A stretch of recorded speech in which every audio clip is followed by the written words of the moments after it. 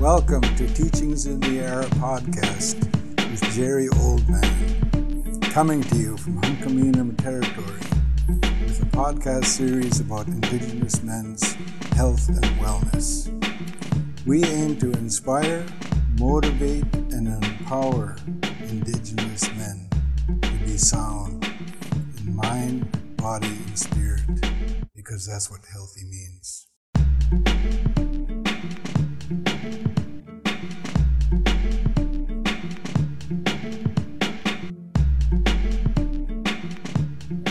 Hello, this is Jerry Oldman coming to you from Coast Salish territory.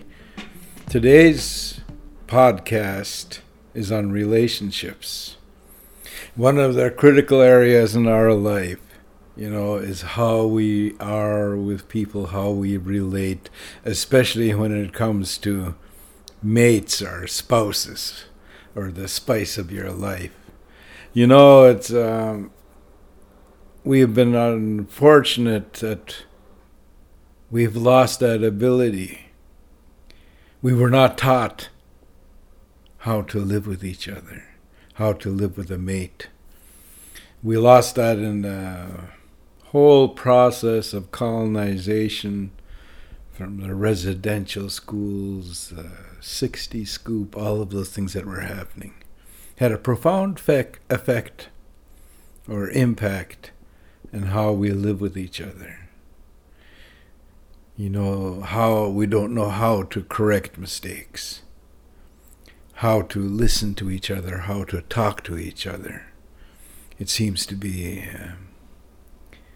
when I listen to in the air, what I hear is oppression or people not working together, not listening to each other.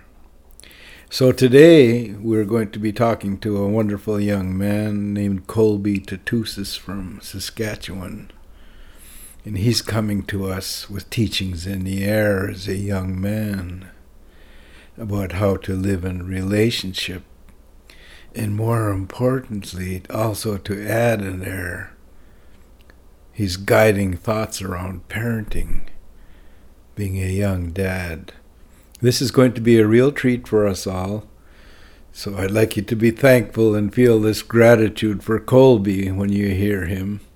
He's an engaging young man and believes in the people and believes in our ways and sees a tremendous value they carry. So I can hardly wait for you to hear Colby. Thank you.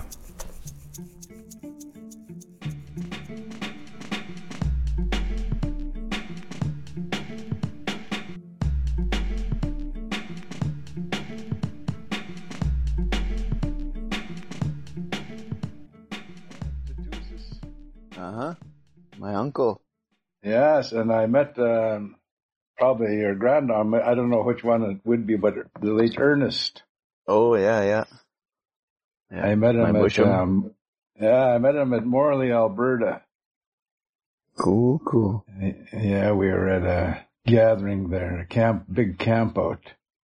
Oh, yeah. And nice. That's where I seen him and heard words from him. Yeah. Anyway, Colby, I'd like to welcome you to Teachings in the Air podcast with Jerry Oldman. Thank you, man. Thanks for having me. Yes, and this series or this session this podcast is on men's wellness. And we want to talk to you today about family. Mm-hmm. About,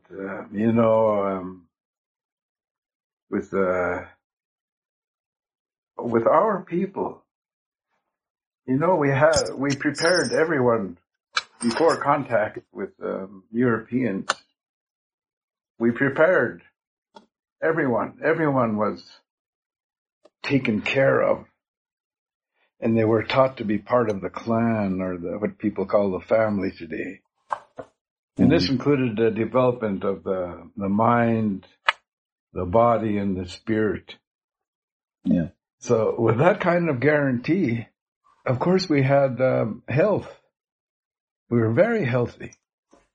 I tell people today, when I compare and contrast through research, in 1492, in Britain, the men were living to the age of 45.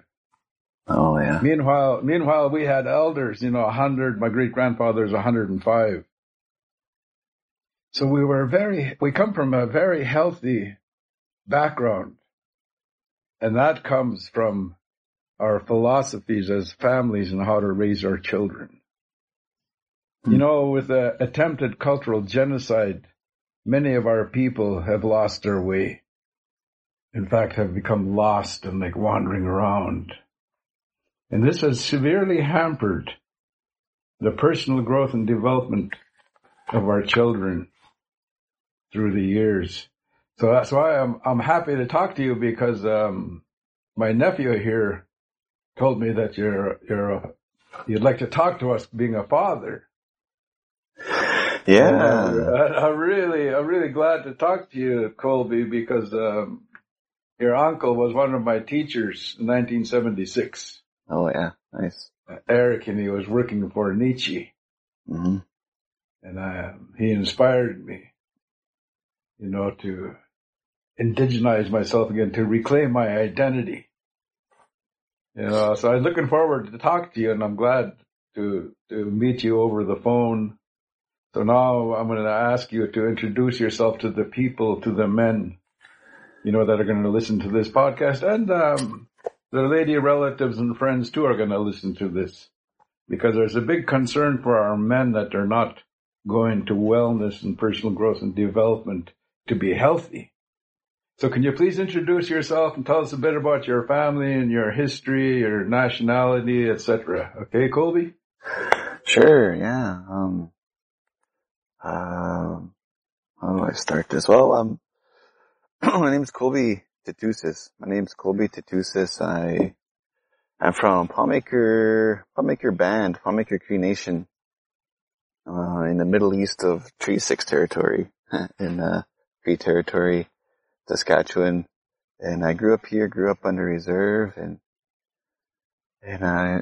for me, I feel that I was honored and like privileged, that I grew up with both my parents in my life, that they were present and they were engaged and they were involved in my development. You can even say a little overly involved, in my development, and the whole experience of being parented, with both parents there, and in their growth, and like with their growth, has definitely given me a lot of clarity in how I want to approach being a parent, especially as I've grown up, and currently 35, still living on Palmaker, although I have left the reserve for work and study and traveled the world numerous times to different places in the world. But I've always seen my homeland, where I've grown up, as a sacred place, and I've always had the intention to come back here and to raise, my child or children here in the future. Yeah, I don't know what else to say to introduce myself as. Well, perhaps you could share with us your education, both cultural and Canadian or Euro Judeo-Christian education, if you have that, and the work that you have done. Okay. Well,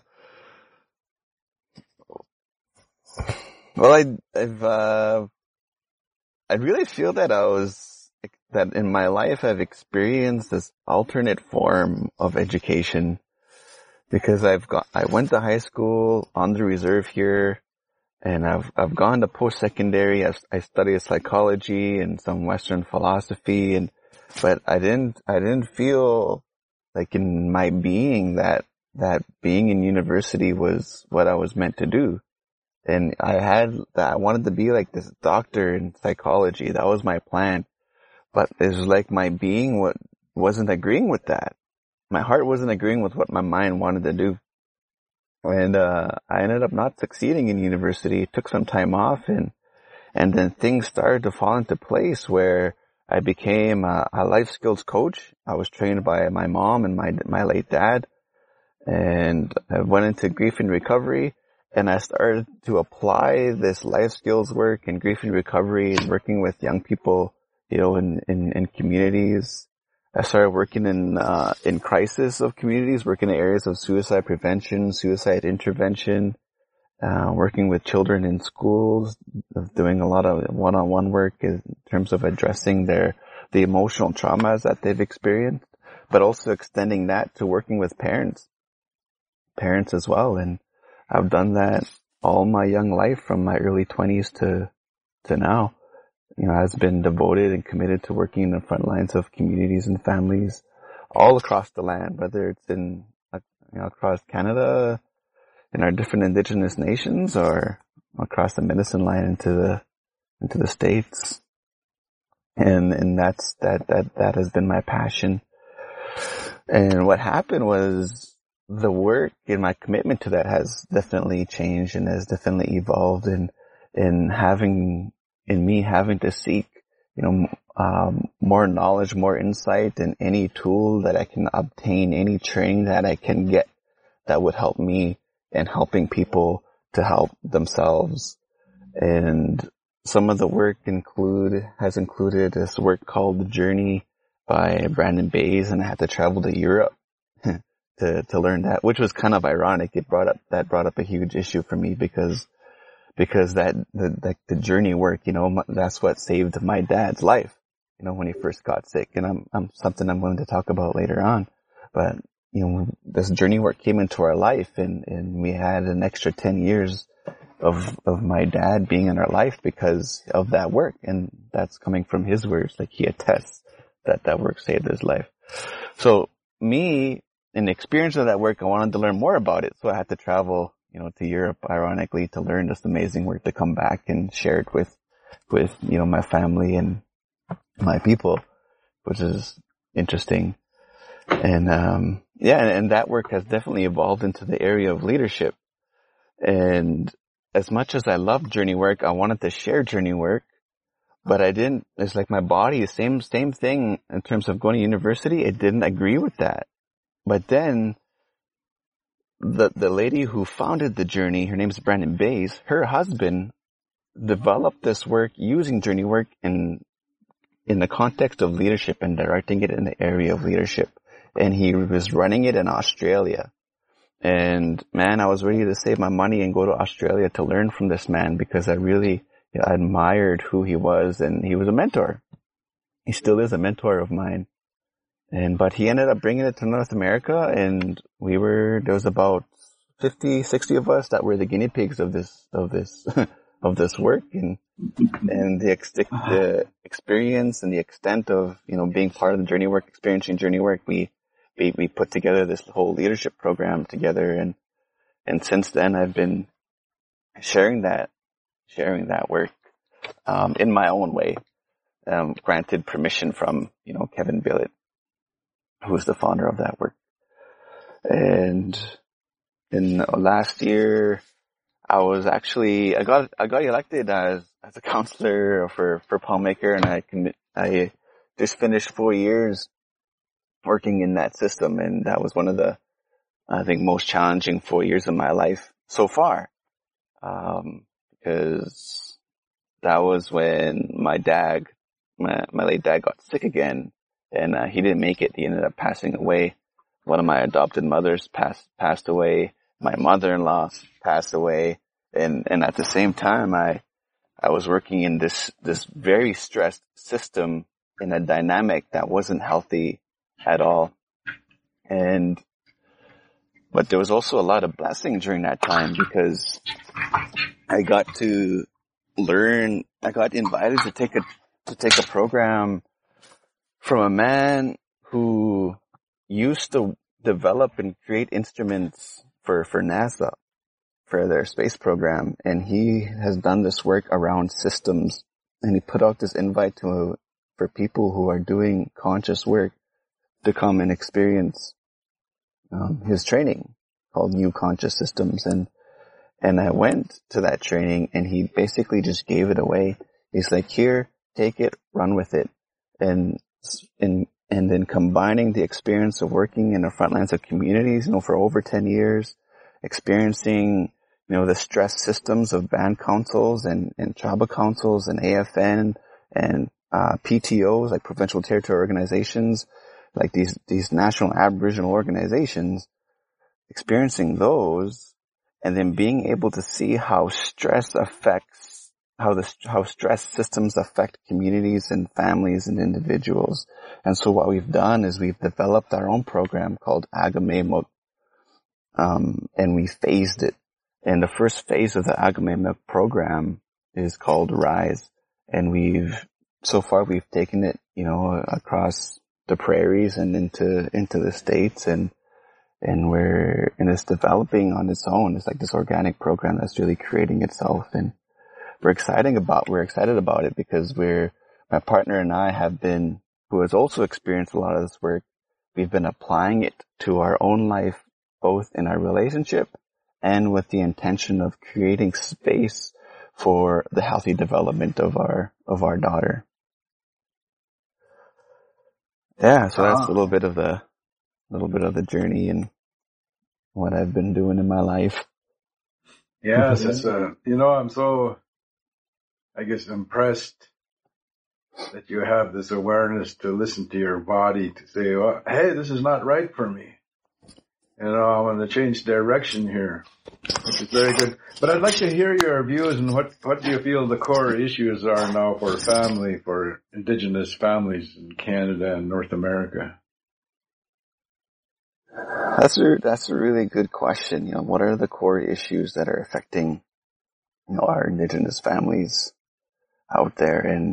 And from my experience within myself, when I've connected the dots, it's always come back to that attempted genocide. It's always come back to colonialism and also the belief systems, the paradigms of how we engage and how we connect to children.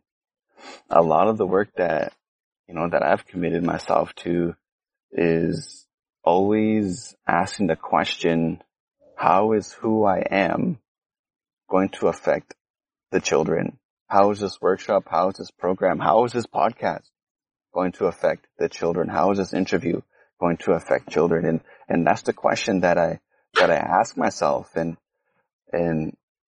one of the things that goes with that, attempted genocide and colonialism is also our relationship to ourselves, to our emotional selves, to that balance within myself. So the mental self, my emotional self, my body, my spirituality, my prayer way of life, whatever that is for you, whatever that is defined as a family or as a community or as an individual.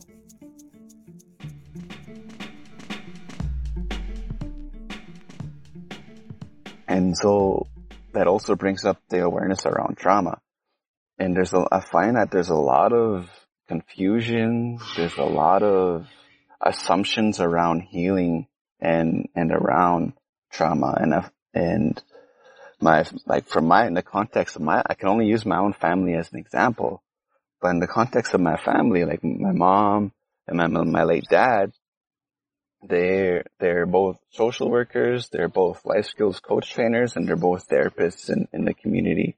And that's why I feel like I was privileged, because despite the mistakes that they have made, and they have made some, they were still able to provide myself and my siblings the space for us to do our own healing. And I think that was the biggest, most profound gift that they can ever provide us, is the space for us to be vulnerable and for themselves to expose themselves, because when we've done our healing work, a lot of our issues had to do with them. A lot of my issues had to do with my dad. A lot of the issues had to do, with my mom, whether their relationship with them between themselves or towards me. And I think one of the major beliefs from my experience, one of the major beliefs out there that are really limiting our growth and our liberation as peoples is the belief around that I don't have any issues, that I don't have to look at myself, that I'm done my healing journey, or that I've taken training and I'm done my healing journey. I don't have to look at myself anymore. And I like to poke fun of that. I like to make fun of that because because there's no such thing as being complete in the journey. Like, you're not gonna finish. It's like an ongoing thing. It's like, that's what growth is about. A tree never stops growing. The land never stops growing. There's always, like in the natural world, systems are constantly evolving. And so there's this evolution that's constantly happening. And so anyone who says, that I don't have to work on myself or I don't have issues, they're either in denial or they're lying to themselves and to you. So I like to I'm really upfront about that because I have to ask myself, how is who I am going to affect the collective? How is who I am going to affect the children? And if I'm in denial of my growth, I'm going to limit, my influence. I'm going to limit what children are exposed to, because, how I understand it is that children, they're not going to remember, my daughter, she's not going to remember what I say to her. She's going to remember who I was. She's going to remember the decisions that I made during certain circumstances or situations. She's going to remember, okay, how was my dad doing when he was grieving? How did my dad handle his anger? How did he express his emotions when they came up for him? How did he express his emotions around me? And so the whole approach has been, in terms of my family, has been providing the space and the safety for vulnerability to be there, to be here, so that growth can happen naturally, organically, on its own, uncontrollably. Yeah.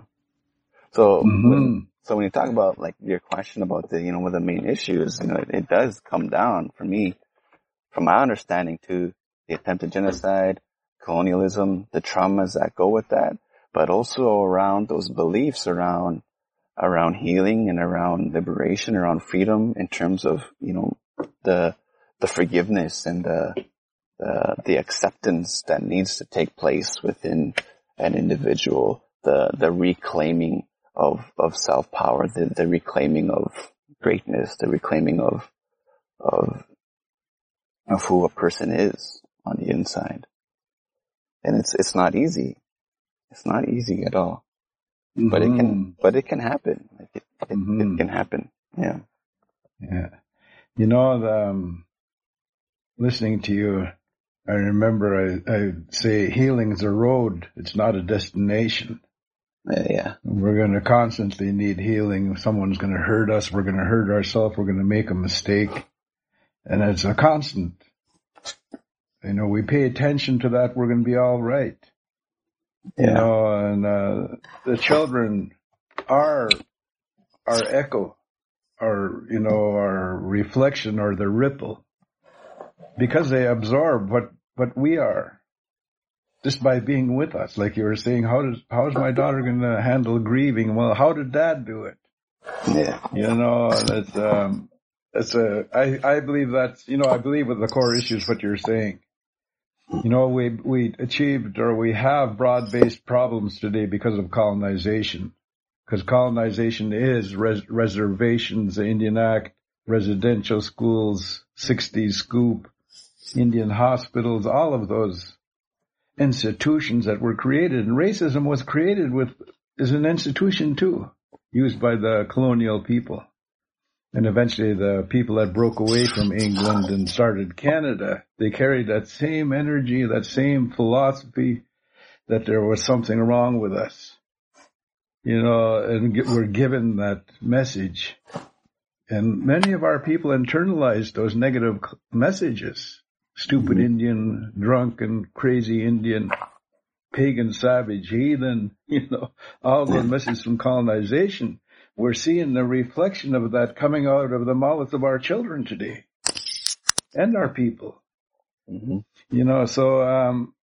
The first relationships are critical, and we're going to enter a relationship, so how to do that. I'd like to ask you, Colby, your thought process and what is happening and what guided you to enter into a healthy relationship.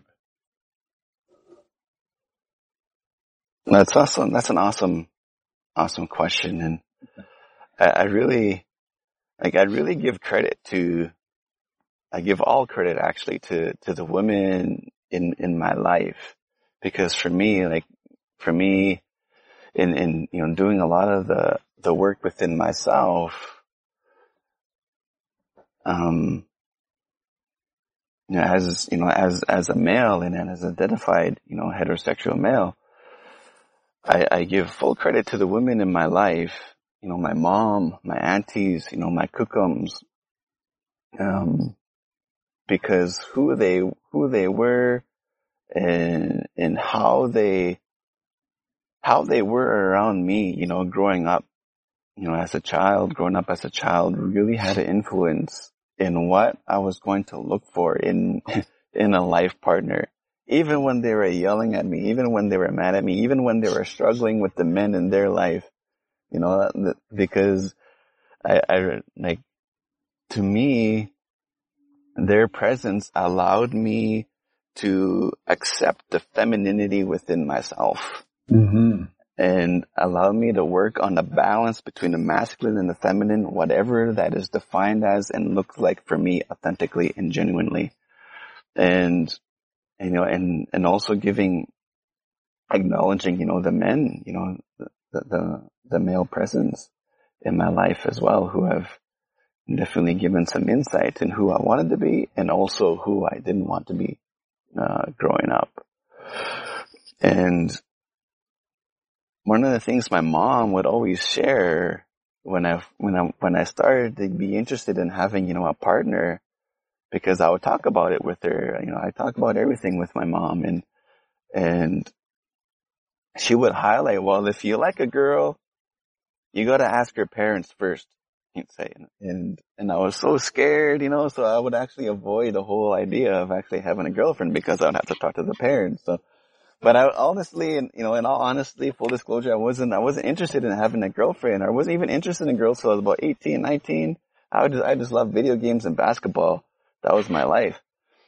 But then what happened was there was a lady who caught my eye, a woman who caught my eye, and I was friends with her for a year, I courted with her for a year, and I wanted to date her. I wanted to walk through life with her. And I had to ask her mom, because her father wasn't in the picture. But I remember having to ask her mom if I can date her daughter, and man, I got the shaft. She rejected me. She just bluntly said no. And I didn't know what to do, because in my mind I thought, I thought I'd be approved. But I wasn't approved, but I asked, I was like, why? Like, is there a reason why? And I didn't take offense by it either. I wasn't offended. I was more hurt. And she just said, because I want her to finish school. And so, okay, well, I promise I won't get in the way of her education. I won't get in the way at all. She's like, well, okay then. So that's how it happened. That's how I got my first girlfriend in my life. Well, not how I got my first girlfriend in my life, but how, I first became in a relationship, and that, honestly, that didn't work out. It was the first love of my life, and it didn't work out, and it was devastating. It was heartbreaking. Man, suicidal thoughts came to mind, and it was really a rough experience, man. But it was also allowed me the invitation to do the work in myself, to look at what are the belief systems in play that are contributing to unhealthy relationships, to unhealthy views and perceptions around around relationships, and also how have my parents influenced those beliefs around what a relationship is. And that experience gave me the clarity to pursue a partner or be open to a partner that would contribute to the space that I'm intending, so that together we can create the space for the development of a family. And that was the true intention, like the main intention of finding someone to live with and to walk with. And mind you, it took like a few years I wouldn't say a few, probably like 8, 9 years for that clarity to be revealed. Cause I wasn't the healthiest man in relationships in my whole early 20s, despite, the work that I was in. I was going through my struggles. I was falling and struggled with that, but I think there was devoting myself to the truth and admitting that the times when I was wrong, the times when I made mistakes, admitting that I need to work on myself. I need to do better for myself. And I think that I'm really grateful for all that hard work, because now, I have a partner who we are constantly working towards creating a balance between us and allowing us to create a healthy space for our daughter. And it's not peaches and cream. We definitely have our battles, our arguments, but I think, actually, it has really come down to the self-responsibility of our emotions, and not having to project it towards each other, and allowing ourselves to have the space to experience and express those emotions without judgment, and ultimately practicing uncontrollable love, both towards each other and towards our daughter, River Jackson.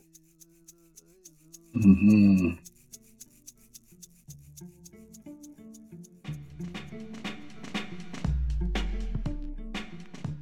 As I listen to you, and I think of our first relationship, it's with our mom.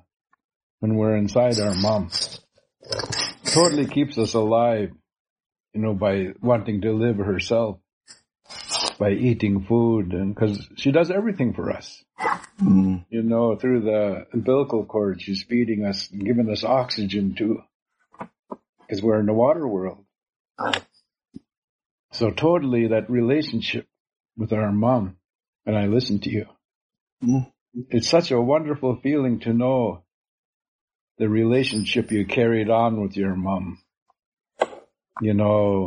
Like being able to talk to her about falling in love, and to get guidance.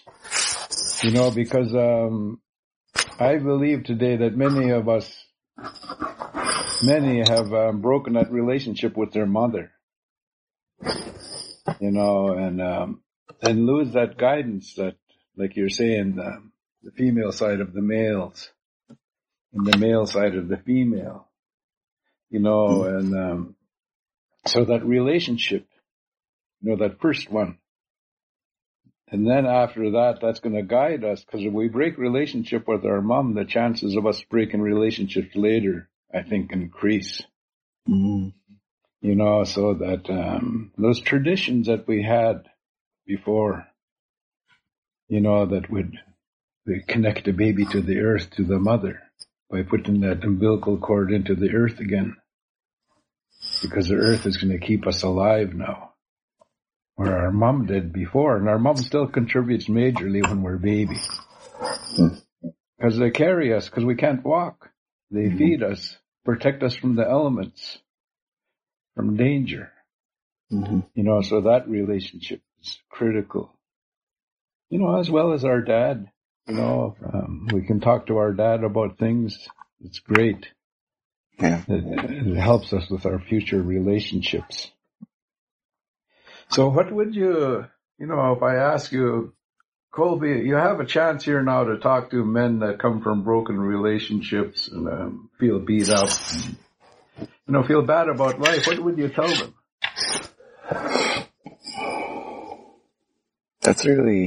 That's an interesting question, because for me, I was in a relationship a while back, I don't know, like 5 years ago, where I was in an abusive relationship, and it was really challenging. I think it was very challenging because I was the one that was getting physically beat. I was getting physically abused. I was getting the beat, by my partner at the time, and that was very challenging. And the one thing that got me out of that abusive cycle, because I broke up I ended that relationship about 9 months into it, a year or so into it, but I stayed in that relationship for about a year and a half after. So just over 2 years, I stayed in an abusive relationship, and so when I hear people who ask why is this person still in an abusive relationship, and I can only speak from my own experience, and that, for me, I get it. I understand why it's difficult to leave that abusive relationship. But the one thing that really allowed me to exit that unhealthy cycle was prayer. And it came to the moment where a man who was like a father to me, who was really present to me when I was living in his territory and working in his territory. Him and his his mom, his partner actually took me as her son. So, he'd basically be my adopted dad as well. She was the one that passed away a few years ago. But he was the one who took me aside and he just prayed with me. He seen what was going on. He realized what was going on, and he pulled me aside and he prayed with me, and he just prayed for a window. He said, give my boy a window, give my son a window. And 2 weeks later, there was a window, and I took it. And so for me, with a lot of people, anyone, who are struggling in abusive relationships, if nothing else is working for growth, because usually there's one person in that relationship that's not willing to grow, that's not willing to admit, they're not willing to be vulnerable, they're not willing to own responsibility for what they need to do to be healthy, and it turns abusive, it turns lopsided. And I pray for those in that rut that I pray for a window for them, but I also pray for the courage and the willingness to take the opportunity to go through that window, to get out of that space, to get out of that relationship. Because one of the things that was programmed in me that allowed me to stay in that relationship was, if I wanted to grow, because I'm so committed to growing, I need to be in a relationship and I need to stay in it. Because I seen my parents have this huge struggle in their relationships, in their arguments, in their fights, and they stuck it through. They stuck together till death parted them. And to me, that programmed me that there's no matter what, I can't leave this relationship. And I put up with a lot of abuse. And so I needed to acknowledge that, and I needed to reframe that so that I'm not staying programmed to having to live in an unhealthy environment, at a young age.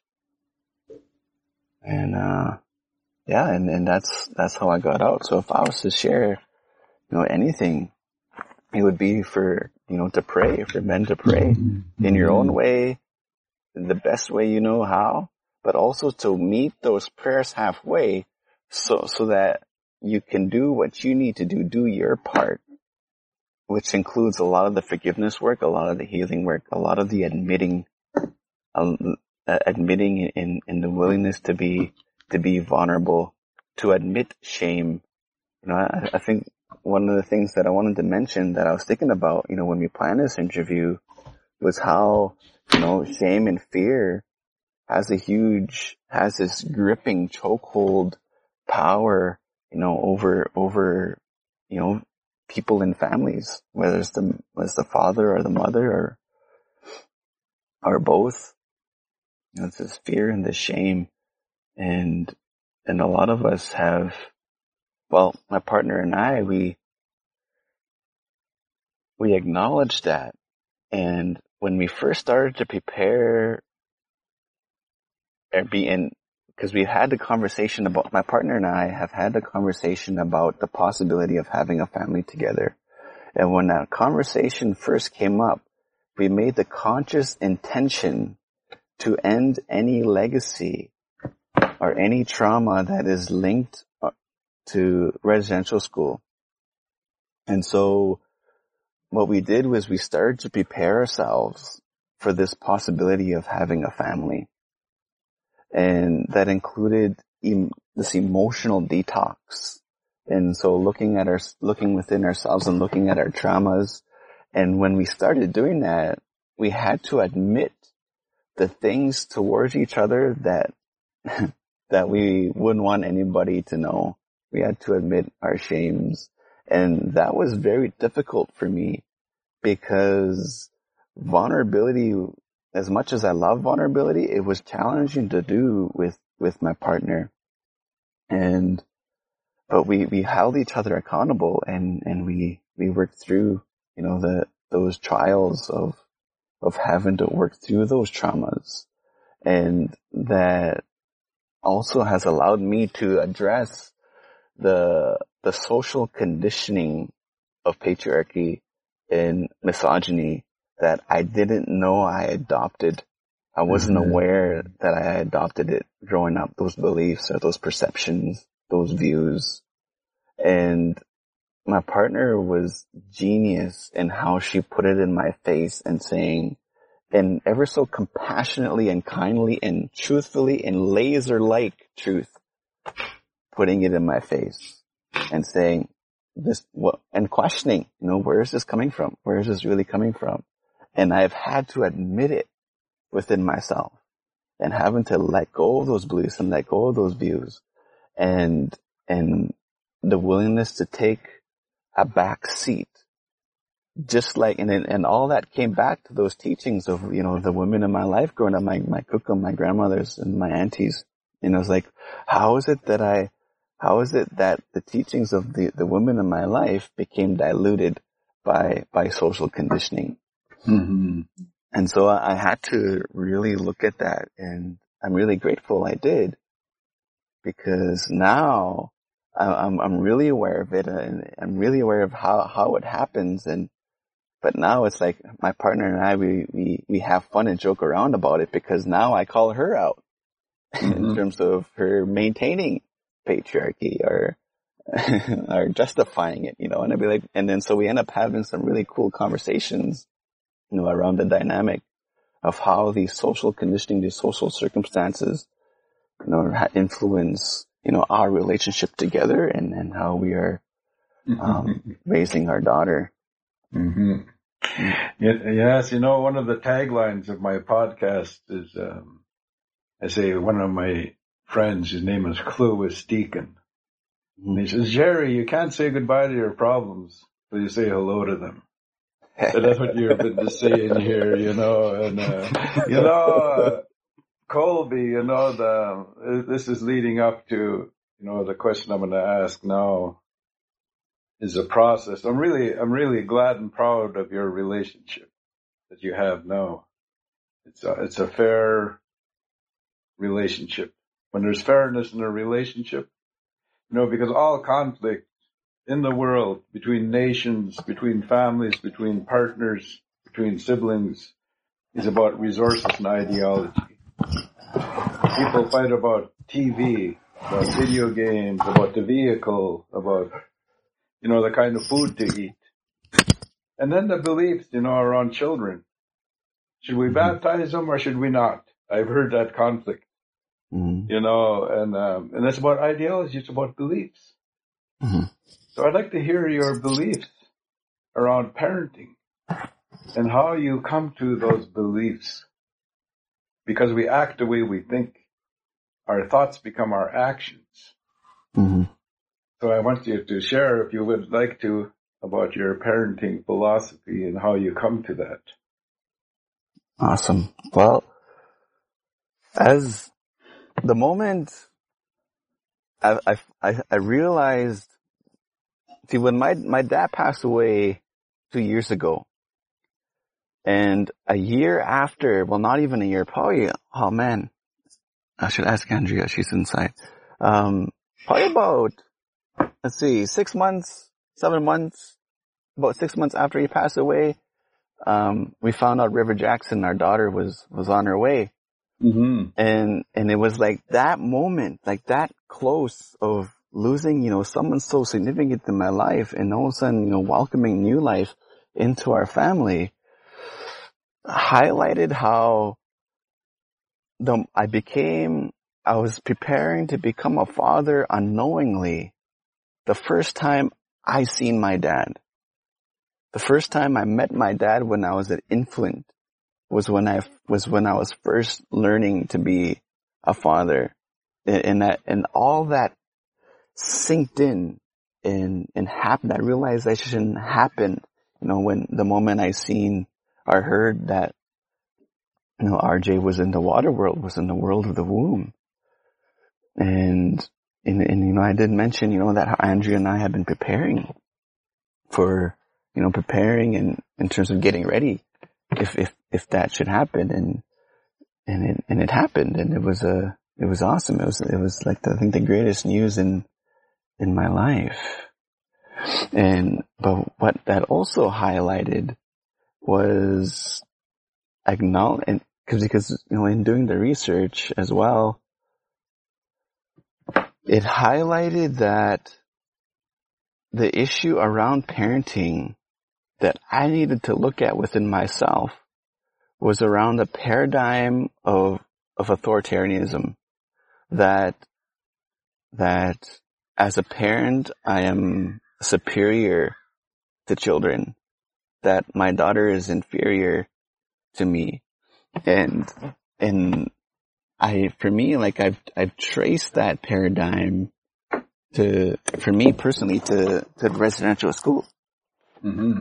And how, when they took the children away, the children in that space, our grandparents, our uncles, our aunties, they experienced themselves as being inferior to the adult presence, to the priests, to the nuns. It's almost as if, well, it is basically oppression. So I started to look at, well, how are children being oppressed? What are the subtleties of how children are being oppressed? And how have I oppressed children in my life, and the children that I've worked with, my nieces, my nephews? How have I participated in that? And, and all these realizations came, and also resources start to reveal themselves, and how, there's individuals in the world, who are doing some amazing work around this particular paradigm of authoritarianism in the context of connecting and engaging with children. And one of the ones that I've looked up to based on how he articulated it was Kevin Greery, and he has some really cool work out there. He's got a website called revolutionaryparent.com, and he really planted the seed for me, and as a father and getting ready for River Jackson in my life, and how am I going to prepare myself and allow myself to love River Jackson uncontrollably.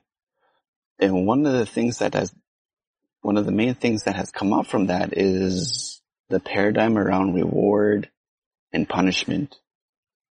And an example of that that's out there is the question of how do you train a dog? Like how do you train a dog?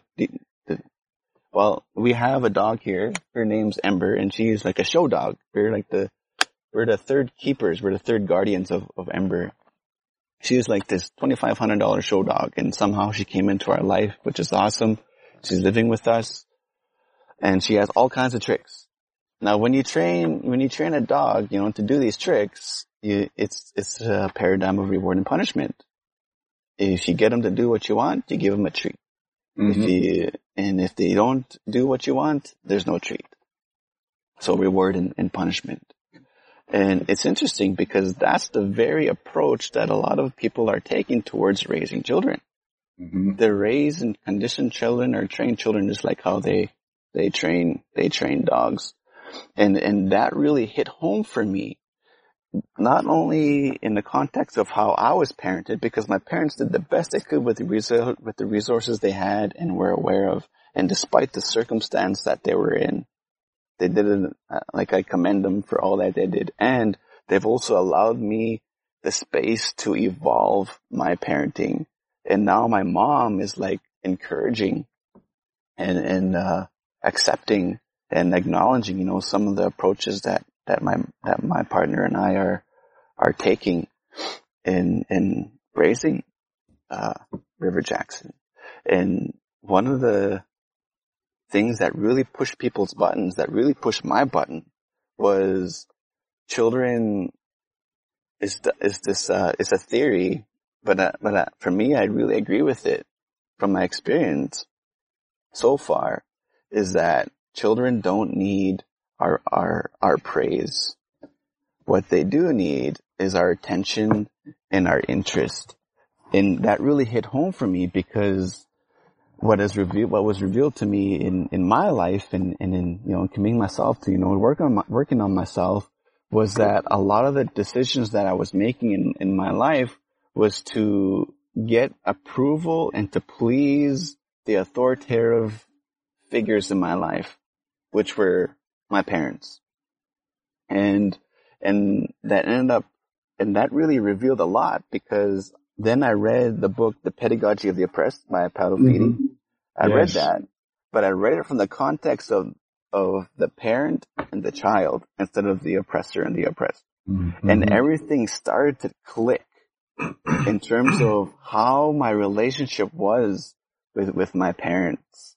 And again, all that stems from residential school and how they were parented and what happened to them because of what their parents have gone through and went through. And so when I say like how my partner and I are making that conscious intention to end the legacy of residential school, it has been challenging, and it has also been painful, because we've had to acknowledge the mistakes that our parents have made and also go about forgiving, what our parents have done, but also approaching being present to River Jackson, knowing that we are going to be part of her issues in life, that I can't protect her from not having any issues, that I'm probably going to do things, I'm probably going to say things that she's not going to like. And it's not even about being liked by her. Mm-hmm. It's not about her having to live to please me or for my approval. It's about me being there to support her life journey because it's her journey. But what's so badass about it is that I get to share that journey with her. And it's like this honor and this privilege that Creator brought this being in my life and has trusted me this responsibility to facilitate and lead her from a place of providing the nutrients for who she is.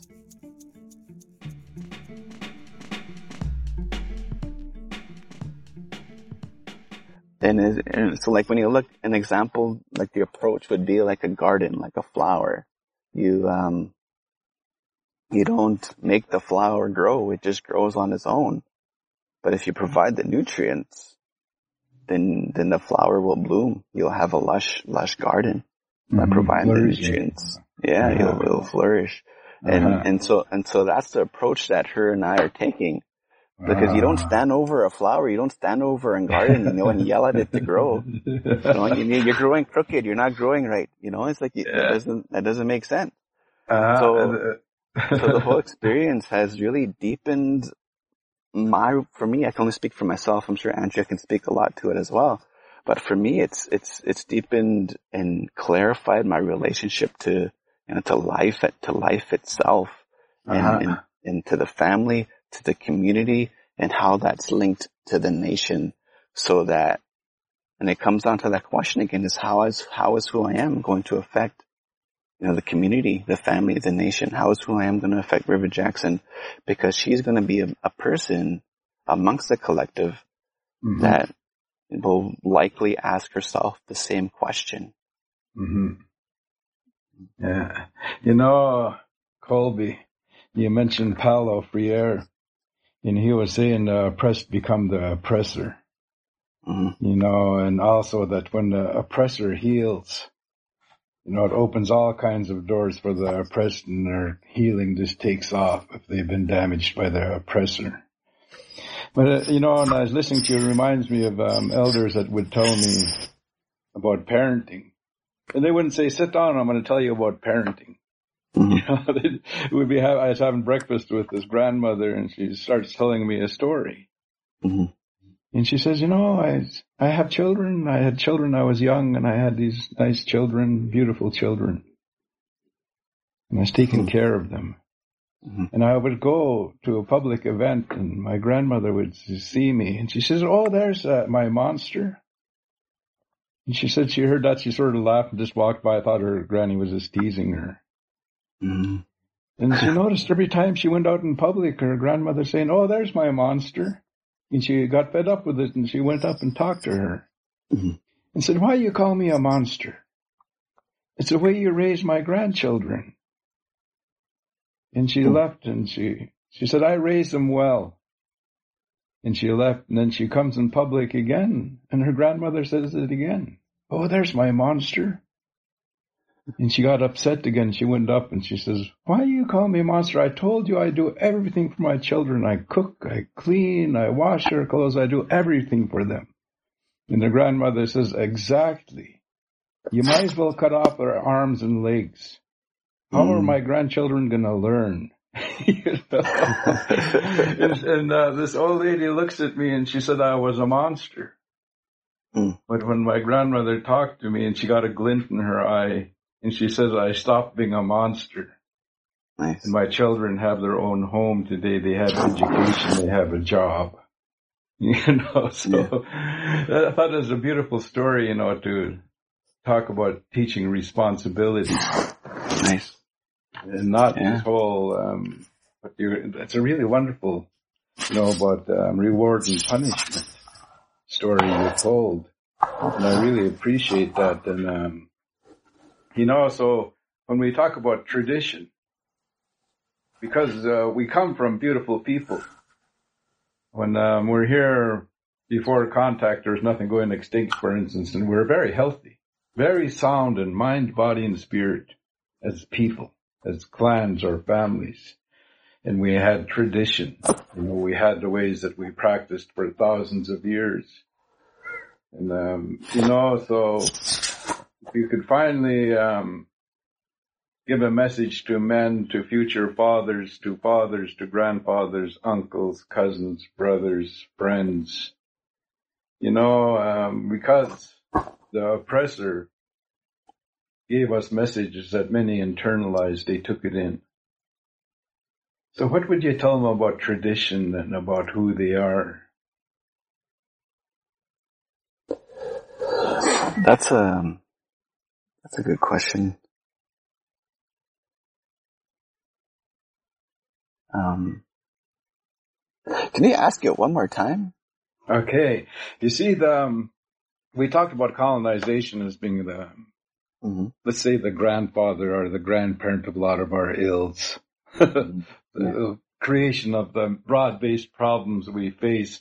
And one of them has really critically tarnished the image that people have of their own identity, of being indigenous.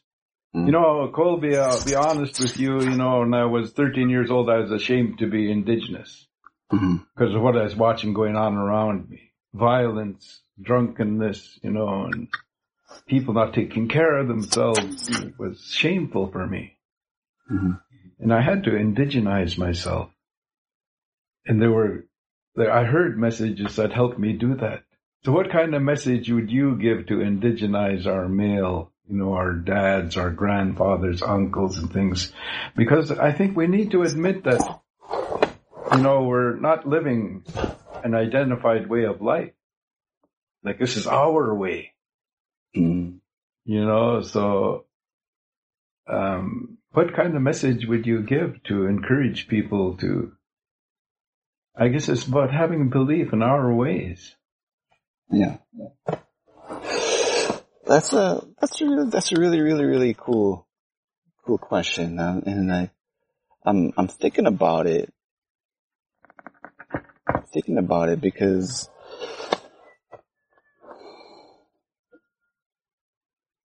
Because you're highlighting that question highlights that there is confusion. We're at that place in this dynamic of colonization and the continuation of systems that are still colonizing. You're highlighting the confusion around it, and I agree with you. There is still this presence of confusion around doubt, around identity, and that's all part of the process. I find that is all part of the process, and there's also a lot of shame in there as well, like that you've highlighted. Now, I can't speak from the experience of being ashamed of who I am, but I can speak from the experience of being shamed because of having a braid, growing up with braids, because I feel privileged. I feel honored that I grew up with an uncle and I grew up with an auntie who were the real backbone of my prayer way of life. And I'm not one to really be open about our prayer way of life. But what I can say is that they were balanced, they were open, they are balanced and they are open. And where I was raised in our prayer way of life, in our land-based practice, that's of who we are as Indigenous people. I was raised in the presence of the pipe. I was also raised in the presence of the Bible. And because my auntie really read the Bible a lot. And whenever I would go visit them in the midst of my struggles, because that's how I was raised as well, because my dad, my dad and my mom and dad, usually they weren't the ones that would, discipline me. It was my auntie and my uncle, and they would take me there. And so their presence really growing up there really allowed me to have this balance. And so, like, I know who I am, I've known who I was, and I know where I come from. And that's an honor for me. And I think it's important for our men and for our women and our people out there to pray about it and pray that it becomes revealed to you, that it'll come to you in terms of who you want to be and who you are, that it's revealed of who you are. And one of the things that was said to us was that our way of life is parallel. Our prayer way of life is parallel to the other religions out there in the world, to the other spiritual livings out there in the world. There's a lot of similarities out there. The values, the principles, and the morals are very similar. Whether it's the Baha'i faith, whether it's a Catholic, whether it's a Muslim, there are similarities out there. But also in our prayer of life as Indigenous peoples, there's a lot of differences in our prayers of life as Indigenous peoples. Like the Anishinaabe pray and live their way of life different than us here, as Nehiyaw people, as Cree peoples over here, peoples of the prairies. So there are differences out there. But it's also highlighting that the values and the morals and the principles of living in awareness to the land, of living in relation to the land, of loving your family, of taking care of your children, of having an established relationship to the Creator, all of that is the same. Mm-hmm. All of that is the same across the board.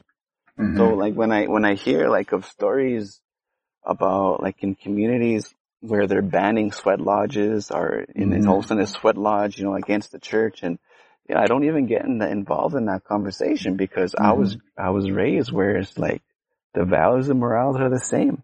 We like I would invite Jesus to our feast table. Come eat with us. And let's invite Buddha. Let's invite the Buddha to our feast. Let's invite Allah to our feast. I'll pray with any man. And so there's this unity that exists there, this harmony that exists there, but it's the ego that tends to like overshadow that tends to hide that or tends to get in the way of that. And so I think from my experience, it really comes down to look at what and be honest with myself and look at what are those things that are blocking me from just loving. What are the things that are preventing me from loving uncontrollably in my life?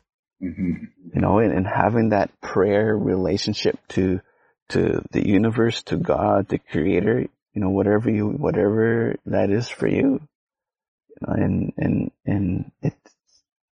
to be authentic with it, with that, because I find that in the work that we're doing, one of the principles that we highlight is that what I'm most judgmental about in my life is what I'm most insecure about in my life. Mm-hmm. So whatever somebody's most judgmental about is what they're most insecure about.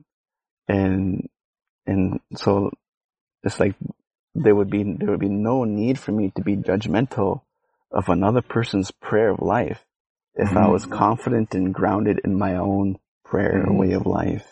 Mm-hmm. And I think that's like this. I think to me that makes a lot of sense. So for the men out there who are feeling ashamed, are in that space of confusion, to pray about it. Mm-hmm. To really pray about it. What your question also reminded me. You reminded me of what we did for our daughter, River Jackson. Mm-hmm. And we wanted to do this.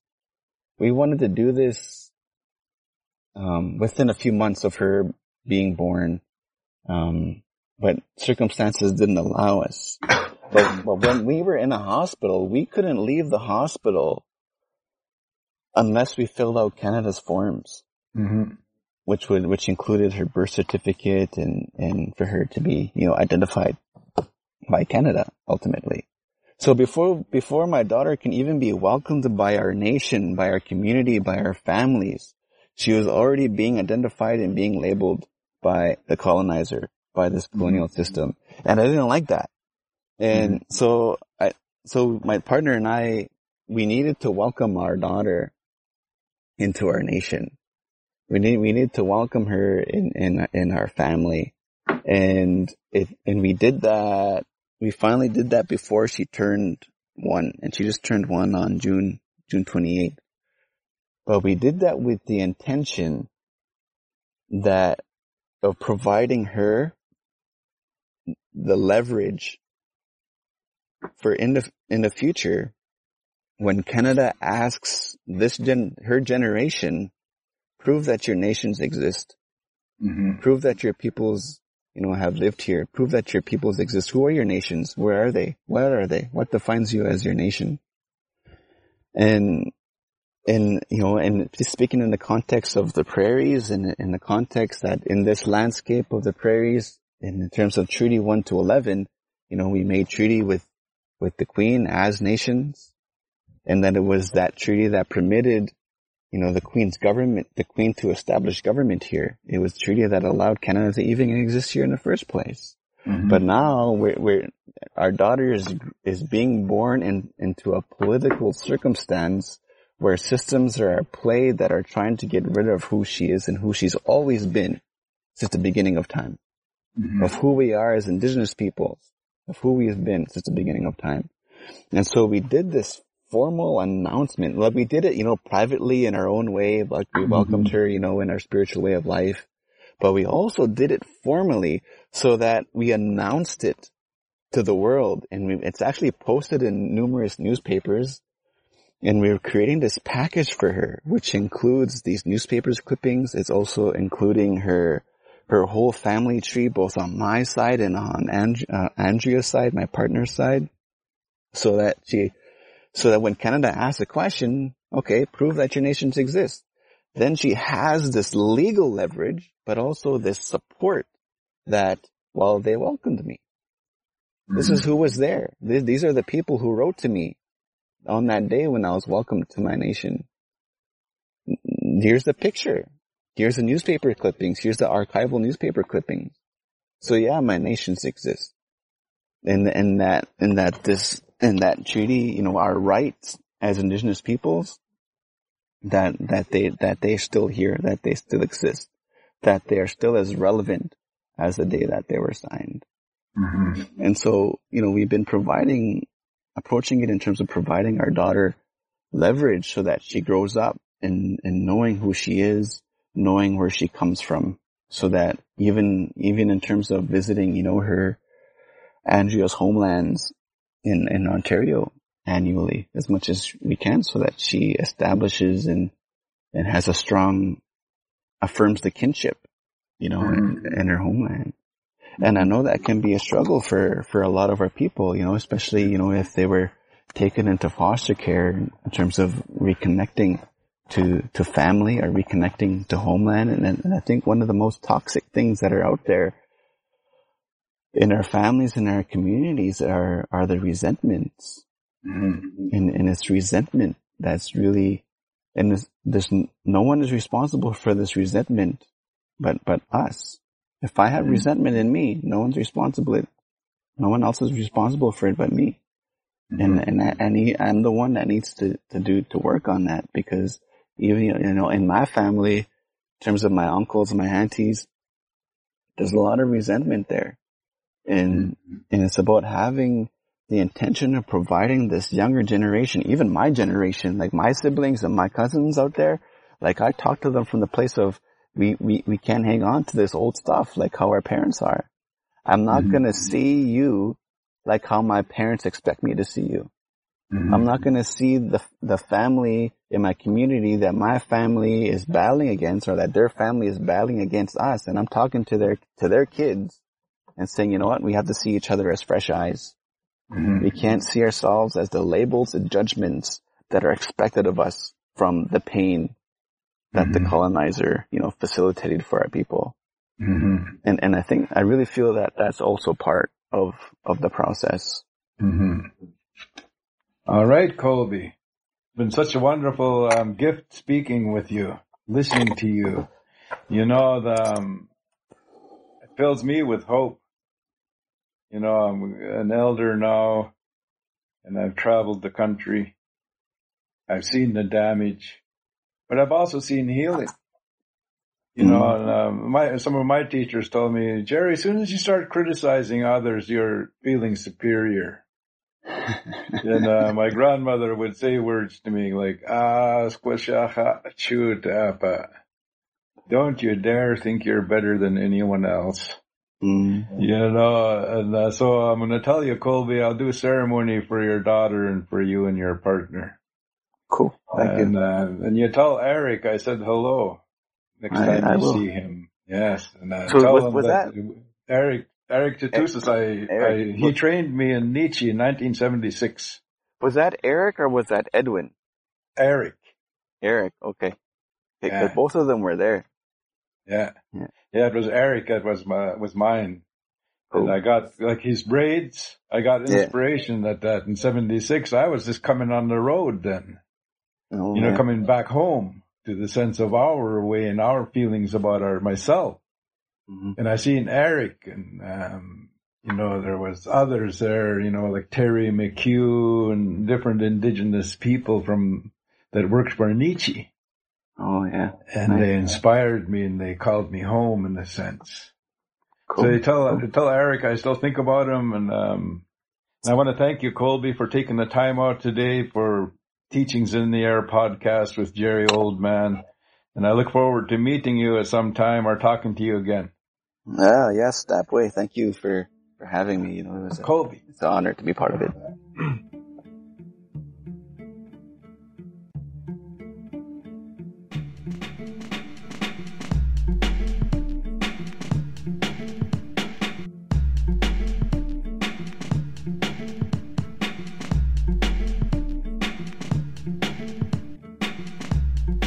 Thank you for tuning into the Teachings in the Air podcast. We encourage you to share your thoughts with us through Facebook, Twitter, and Instagram. We love hearing from our listeners, and so we look forward to hearing from you. We want to know what you think about the show and to hear your thoughts on how to make this program better. And remember to sign up for our newsletter. You can get there by searching tinyc.cc/teachingscast. These podcasts are produced with the generous support of the BC Provincial Health Services Authority, Indigenous Health, and Vancouver Coastal Aboriginal Health. Until next time, this is Jerry Oldman.